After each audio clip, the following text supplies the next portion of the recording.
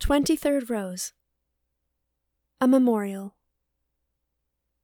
Jesus Christ, the divine spouse of our souls and our very dear friend, wishes us to remember his goodness to us and all his gifts, and wants us to prize them above all else. Whenever we meditate devoutly and lovingly upon the sacred mysteries of the Rosary, our Lord has an accidental joy, and so has Our Lady and all the saints in heaven.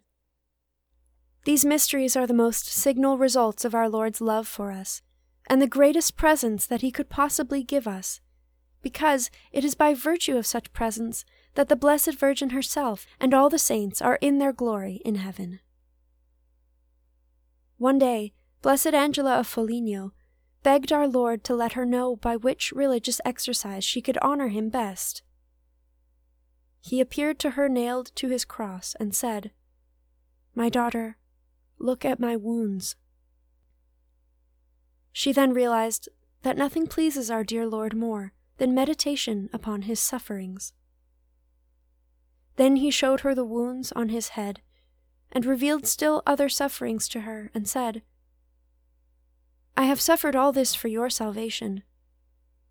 What can you ever do to return my love for you?" The holy sacrifice of the Mass gives boundless honor to the most blessed Trinity, because it represents the passion of Jesus Christ, and because through the Mass we offer God the merits of our Lord's obedience, of his sufferings, and of his precious blood.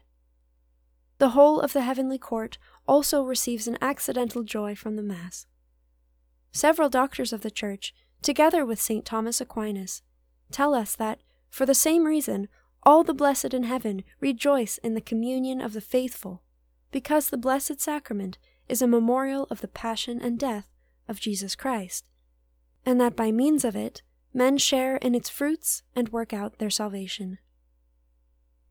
Now the Holy Rosary, recited together with meditation on the sacred mysteries, is a sacrifice of praise to God, to thank him for the great grace of our redemption.